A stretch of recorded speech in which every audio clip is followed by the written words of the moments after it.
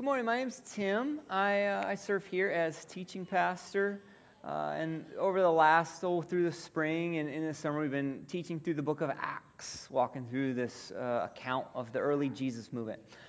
Today, we're going to take a break from that. We're just going to put pause on that for a week. And we're going to have some time with our guest of ours, Pastor Richard Ellison, who, as Bob said earlier, was pastor of Hillcrest some 4 decades ago in the mid-'70s during a really pivotal time in this church family's history. And so this morning what I'm going to do is I'm going to just kind of share a few thoughts to open us up, invite Richard up. He and I are going to have a conversation, hear from him some stories, and then I'll wrap us up, and that'll be our teaching time this morning. Does that sound all right?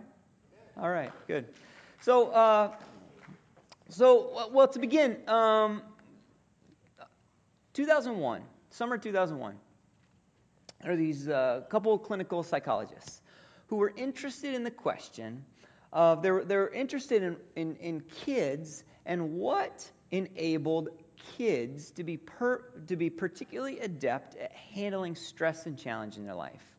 They wanted to know, these kids that could handle, whether it was some kind of sickness or failure or challenge, what was it that was happening in these kids, and particularly what was taking place in their families that enabled these children to handle challenges and stress well. So what they did is they got 4 dozen families, and they followed around for a summer. They taped them, they videotaped them, they listened to them, they listened to them during meal times, how they interacted, what they talked about, and then they took the kids and they gave them a kind of a battery of tests, kind of to see how they handled challenges in interviews and that kind of thing, how they handled challenge and stress in life.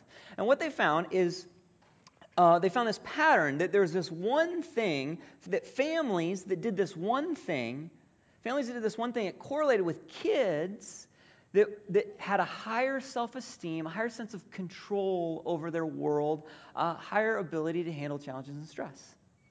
So that was the summer 2001. Well, then, of course, in September 2001, 9/11 occurs. And the psychologists said, we want to go back to these same kids and families now. We're curious, not only how did they handle personal challenges, but how do they cope with this national trauma? So psychologists, they go back to these kids, and they kind of test them again, ask them about how they're thinking about this national trauma. And it turns out, again, the families that did this one particular thing, these kids they had better ability to cope with this national trauma.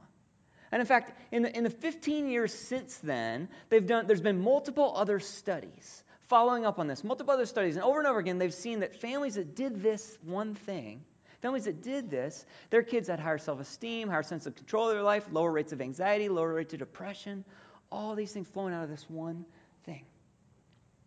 And this one thing was that these families together remembered their family history. They told family stories. They told stories about how mom and dad met and what grandma and grandpa studied and when the family business failed and when they started this new thing and when they moved. They told family stories. Families that remembered their history together. These kids had this higher ability to face challenges, face stress in their life. They were part of something bigger. They knew where they had come from. Now, for those of us familiar with biblical faith, this shouldn't be surprising.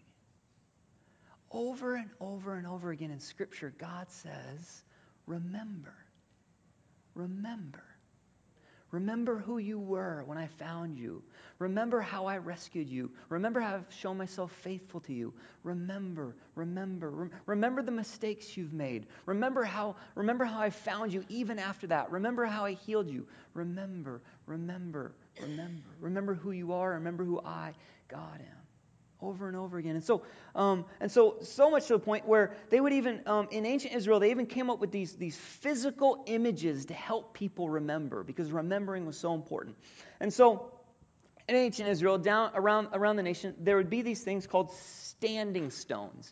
Big stones stood up, so that when somebody walked by and that stone was stood up, when you see a stone in an odd place or standing up somewhere, what is your natural reaction? Why is that stone there? Right? That's what I do. Why is that stone there? And so what they do, they'd set up these standing stones after God had met them, and so people, they'd walk by, why is that stone there? Well, let me tell you a story. Let me tell you about that. Let me remember together. So Jacob, in the book of Genesis, Jacob is fleeing for his life. He's full of fear, leaving the promised land. And it says, at this place called Bethel, God meets him in a vision, and God encounters him. And the next morning, what does Jacob do? He sets up a standing stone to remember. Generations later, the people of God, they're in slavery in Egypt. God rescues them. Moses leads them out of slavery in Egypt. They go to this place called Mount Sinai, where the people form this covenant relationship with God. And what do? Moses and the elders set up 12 standing stones to remember. And then the people of God, they wander through the wilderness, 40 years of wandering. Are we going to make it? Are we going to make it to this promised land? Finally, they make it to the promised land. They cross this river Jordan. And as soon as they cross the river Jordan, what's the first thing they do? They set up 12 standing stones. And in the beginning of the book of Joshua, it gives the reason why. God says, set up 12 standing stones so that one day you and your kids are going to be walking by, and your kid will say, why is that stone there? And you can tell them the story. Well, let me tell you. Let me tell you how God has been faithful to your parents and to your grandparents and to your ancestors. Let's remember together. Because when we remember, because memory and identity are all bound up together. When we remember, we know who we are. When we remember, we know, I know who you are. When I remember my history with you, I know who you are. I know who my community is. When I remember, I know who God is. When I remember how God has been faithful to me, how God has been faithful to my spiritual ancestors, I know who God is. So with this in mind, this idea of remembering in mind, I'd like to invite Pastor Richard Ellison up now so we can together remember some of our church family history. So, Pastor Richard, welcome, Pastor Richard.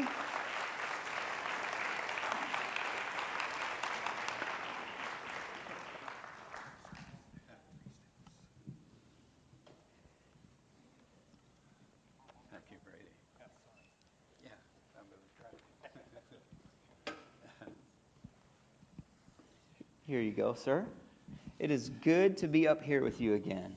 I had fun first service. Well, I enjoy being up here with you. did you really? Yes.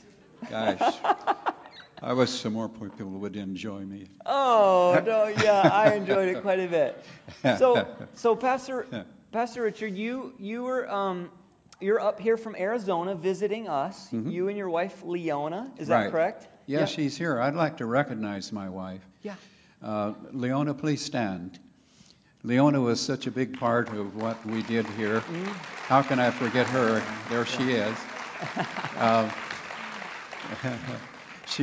She's my bride of 71 years. Oh. We've been married 71 years.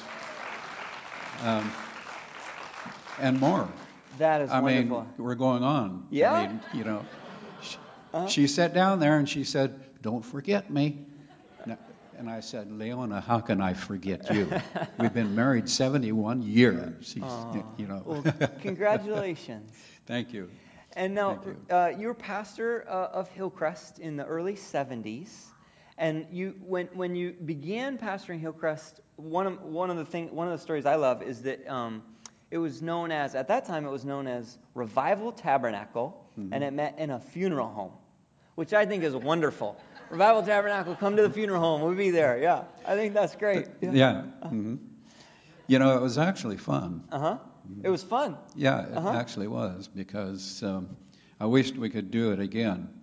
Uh-huh. Because God has been talking to me about, you know, the calling that mm-hmm. He gave the 12 disciples. Mm-hmm. He said, heal the sick and raise the dead. Mm-hmm.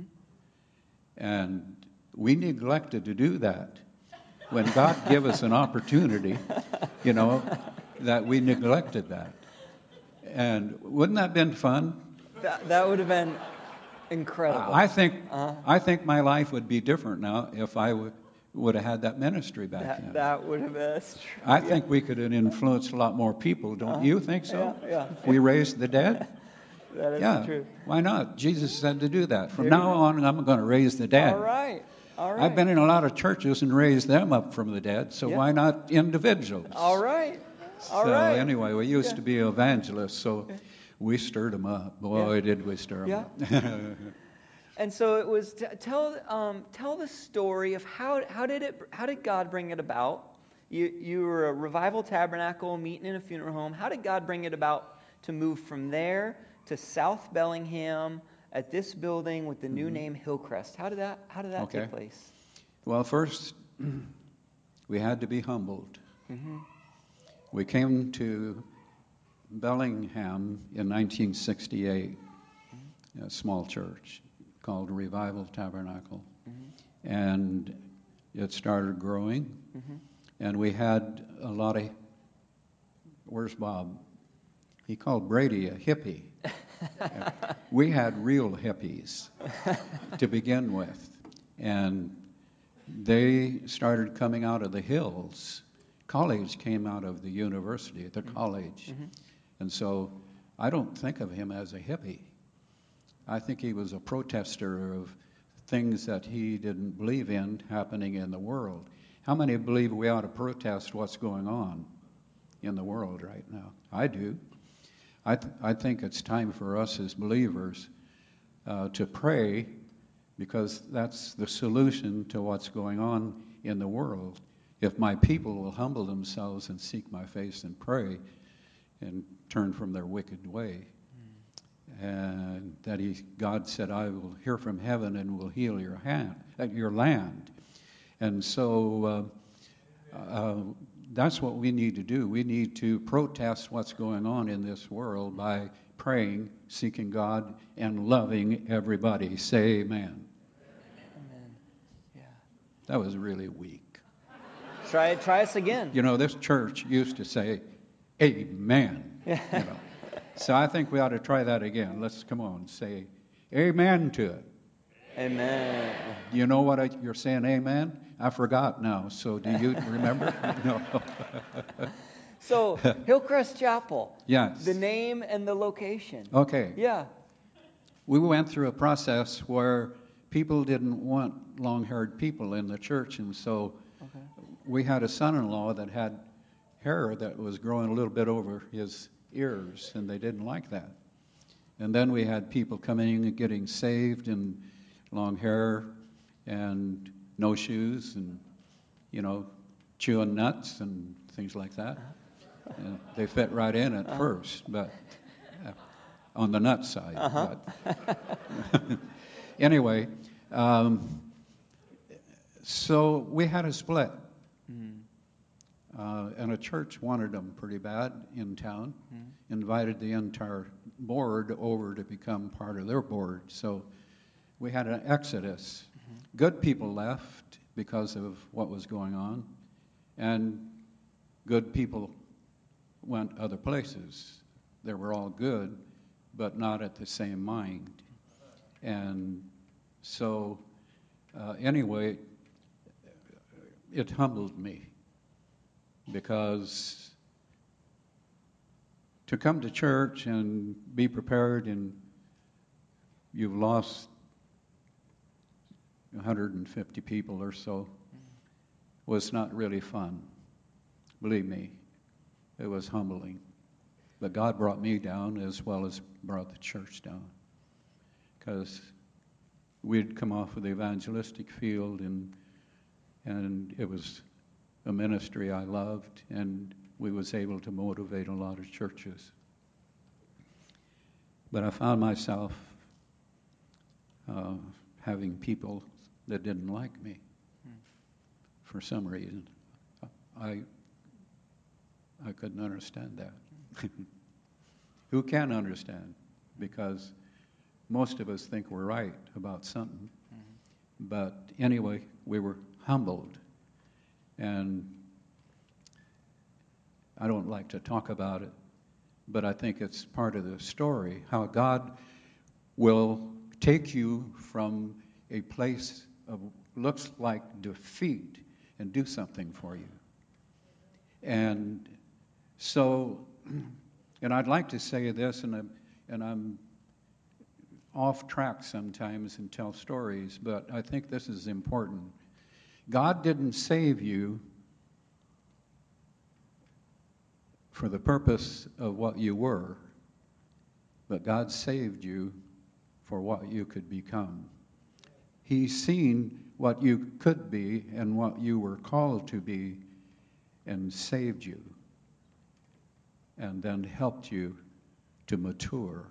If you're the same as when you came in and you said you got saved and you're the same today, you're an invalid and you haven't grown or you haven't matured in what God wants you to become. Everyone, when God brought Israel out of Egypt, he said, I'm going to make you a kingdom and a nation of priests. That was the purpose of bringing them out, because they was from a lineage of the father of faith, Abraham. And he wanted to bring them out to make them the strongest nation in the world, to be the most powerful, richest nation in the world, and they were to be a kingdom of priests. And that's the reason that Simon Peter, when he wrote the book of 1st and 2nd Peter, said we are a peculiar people. We're a royal priesthood, zealous of good works. And so God wants us to be a peculiar people in the world, a holy nation. I left that out. I want to bring it back in. He wants us to be peculiar, holy, and zealous of good works. How many believe that? Yeah. So we got our work cut out in the world we live in today. So the only way you can do that is to be humble before God. What does the Lord require of thee? But to humble thyself and walk before the Lord thy God. So I was humbled, and God was interested in growing a holy church, a wholesome church, and so we had a few people that remained, but they were very few, because the good left and the good went their way. And one of the first people that came, and I can't remember Dwayne, his last name. He was one of that stayed. He was a university student.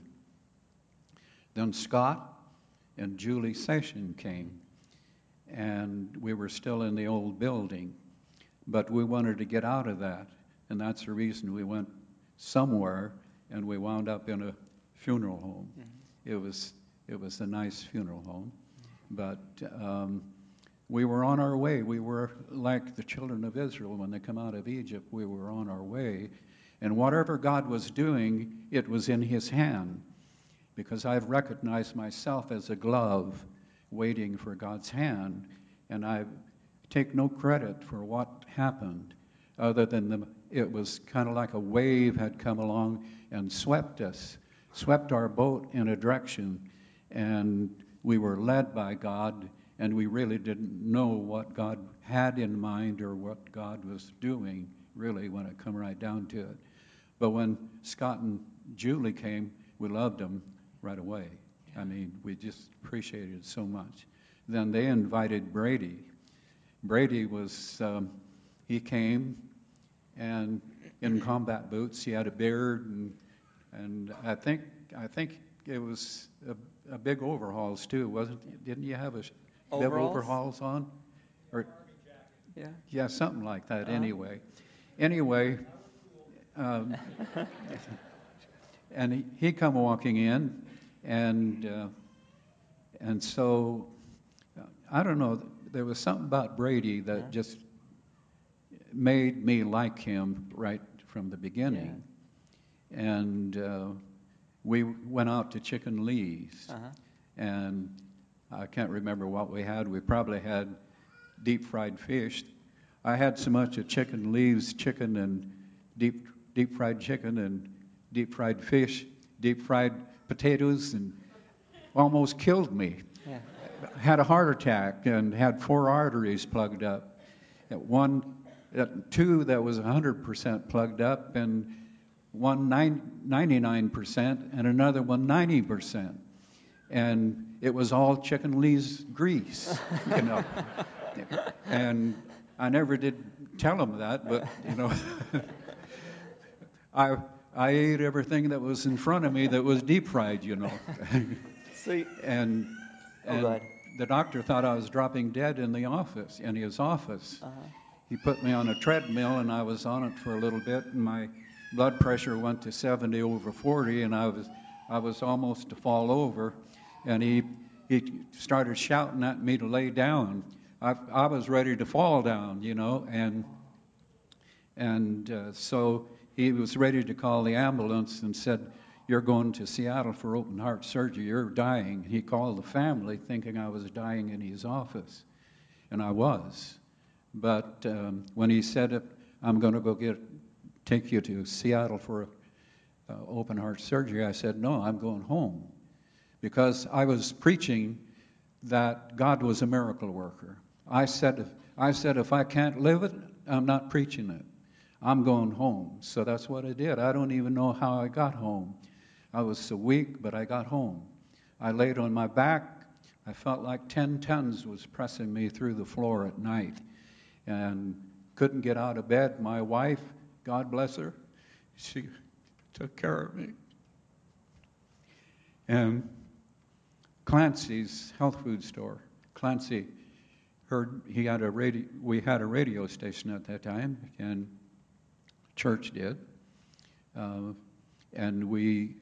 he was on the radio with his business and talking about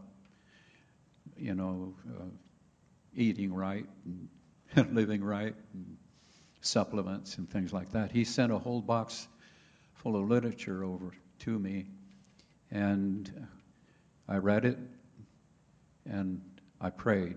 I had people pray. Most people said, go to the hospital and get the operation. One man, a Catholic man, Mike Westford, I wasn't going to tell this story. Okay. But sorry, Tim. Mike Westford prayed for me, laid hands on me, prayed for me. My full gospel people said, "Oh, they're successful with the operations. Go get the operation." I said, if I can't preach, I can't believe. If I can't live it, I'm not preaching it, and I'm going to live it. So nothing that I know of happened with anybody's prayer, even my family, until finally the family got together and said, "Dad, something's got to happen, but it's up to you to make up your mind what you're going to do. If you go get an operation, we're going to believe it's successful. If you're going to faith it, we're going to stand with you." Then things started happening. But I never will forget, I finally got up so that I could go to the bathroom by myself, and I shuffled out of the house, and I was standing in front of our house, and all of a sudden I felt God's presence come over me. It was like a canopy dropped, like a tent of His presence dropped over me. And I heard God say, "I am the God that healeth thee, and I need no help." It was like that. And I looked up and I said the most stupid thing. I do that a lot. I said, "God, whether I live or dry," dry? Yeah, no. Let me start over again. "Whether I live or die, I'm trusting you. He already said, I'm the God that healeth thee." And here I said, I'll trust Him whether I die or live, Why didn't I say, "Thank you. I'm going to live. Glory to God. He's going to heal me." But I trusted Him. And from that moment on, it was progress. 1 year later, I was doing what the doctor said I'd never do, even if I lived. We were over on the Columbia River hunting chukars, my son Michael and I. I had been out hiking the cliffs 1 year later, and he was on one ridge and I was on the other one, and we started running back to the boat which we had traveled in down the river to hunt the chukars. Michael hollered across his ridge to me, Dad, you got to write a book, he said.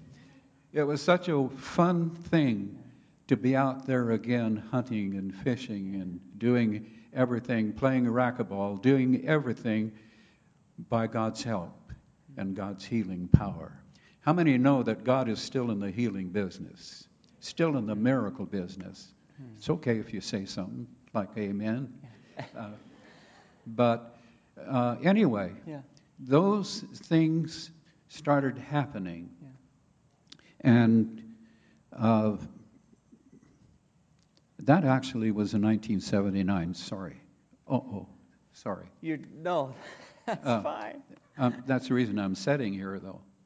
Yeah, I am thankful you all right. were doing. Yeah. Anyway, so we started growing again with college students. Man, I loved them because they'd listen to me. And you could preach as long as you wanted, and they were hungry for more. They were the most wonderful people, to work with. Brady was a man. I mean, Brady, God bless him. Back at Chicken Lee's, he was in church once, and I invited him to go to Chicken Lee's, to have chicken. That's what we did most of the time after church. We went and had chicken. And that was, you're, out of that relationship birthed. Yeah, I asked him to come and be the youth leader. To Western. First time I met him, I said, "Hey, come and be the youth leader." He still had combat boots on and beard and all that, stuff. He still wears a beard. and it was. I love Brady. Brady is well loved. Yes. And that was all. But so much of what I hear about is you had such a big heart for. You had such a big heart for people who did not yet know Jesus. Whether it was you said the barefoot nut chewers, or the youth, or the youth around the city, or the students at Western's campus, or even the single parents getting the daycare, which we call Hillcrest Early Learning Center now, getting that started. But over and over again, I hear about this heart for people who didn't yet know Jesus. How did God give that? Where did that vision for them come from? I guess because when God found me, I was a 16-year-old drinking beer, working hard to get enough money to drink beer. That's when God found me. And my dad and I was actually cutting wood. And we'd cut the wood and throw it in a truck, and I took it to Sandpoint, Idaho, and sold it on the streets at 16 years old. And so, and come back with beer. And when God found me, God called me when I was in the pit.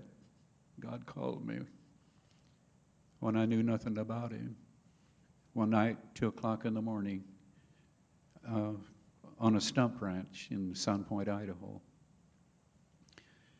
My family wasn't Christian. We actually played for dances in the family band, and everybody thought it was really cute to get me drunk. They'd bring me whatever. I'd drink it all. That's when God found me. But God appeared to me in a dream one night, 16 years old. Dark. In my dream, it was black as black could be. All of a sudden, it divided like this, like a curtain was opening up of a scene of a man with outstretched arms like this. And there was a voice that said, "Behold, he cometh." I didn't know. I didn't know God. Didn't know nothing about him. But my life was changed like that. I got up in the morning and told my parents about the dream, and my mother said, "Oh, God is dealing with you. You need a Bible." So she actually got me a Bible, and I started reading in the back of the book the book of Revelations. I didn't know anything, and I still didn't know anything when I was reading the Revelation. It was a mystery book to me, but I couldn't lay it down. I kept reading until I got to the 18th chapter, where it was a scene of Jesus on a horse, a white horse, and on his side was written the Word of God. And then things started making sense a little bit. And then I started reading the New Testament, and by then,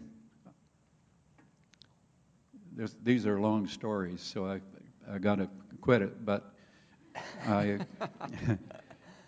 Leon and I was married by then. Yeah.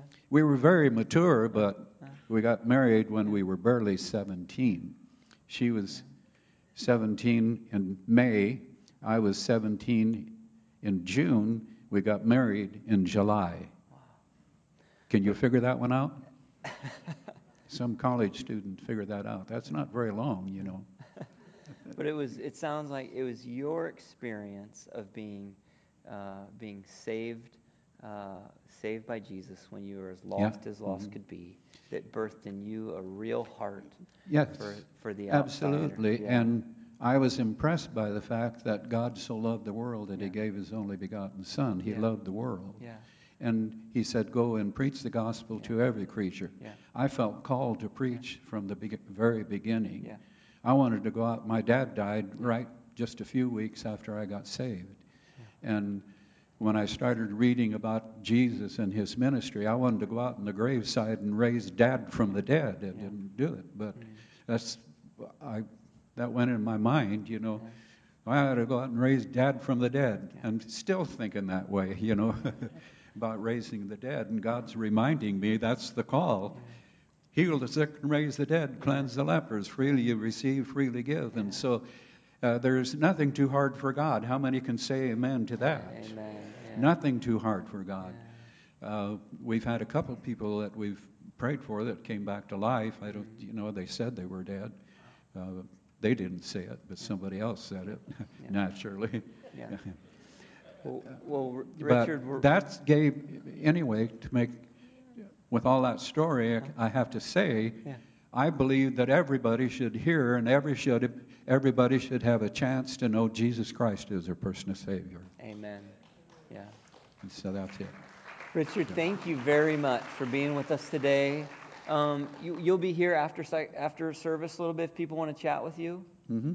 Can I end by praying for you now, and then we'll worship a little bit more, and then at the end of the service I'll invite you back up and you pray for our church. Does that sound good?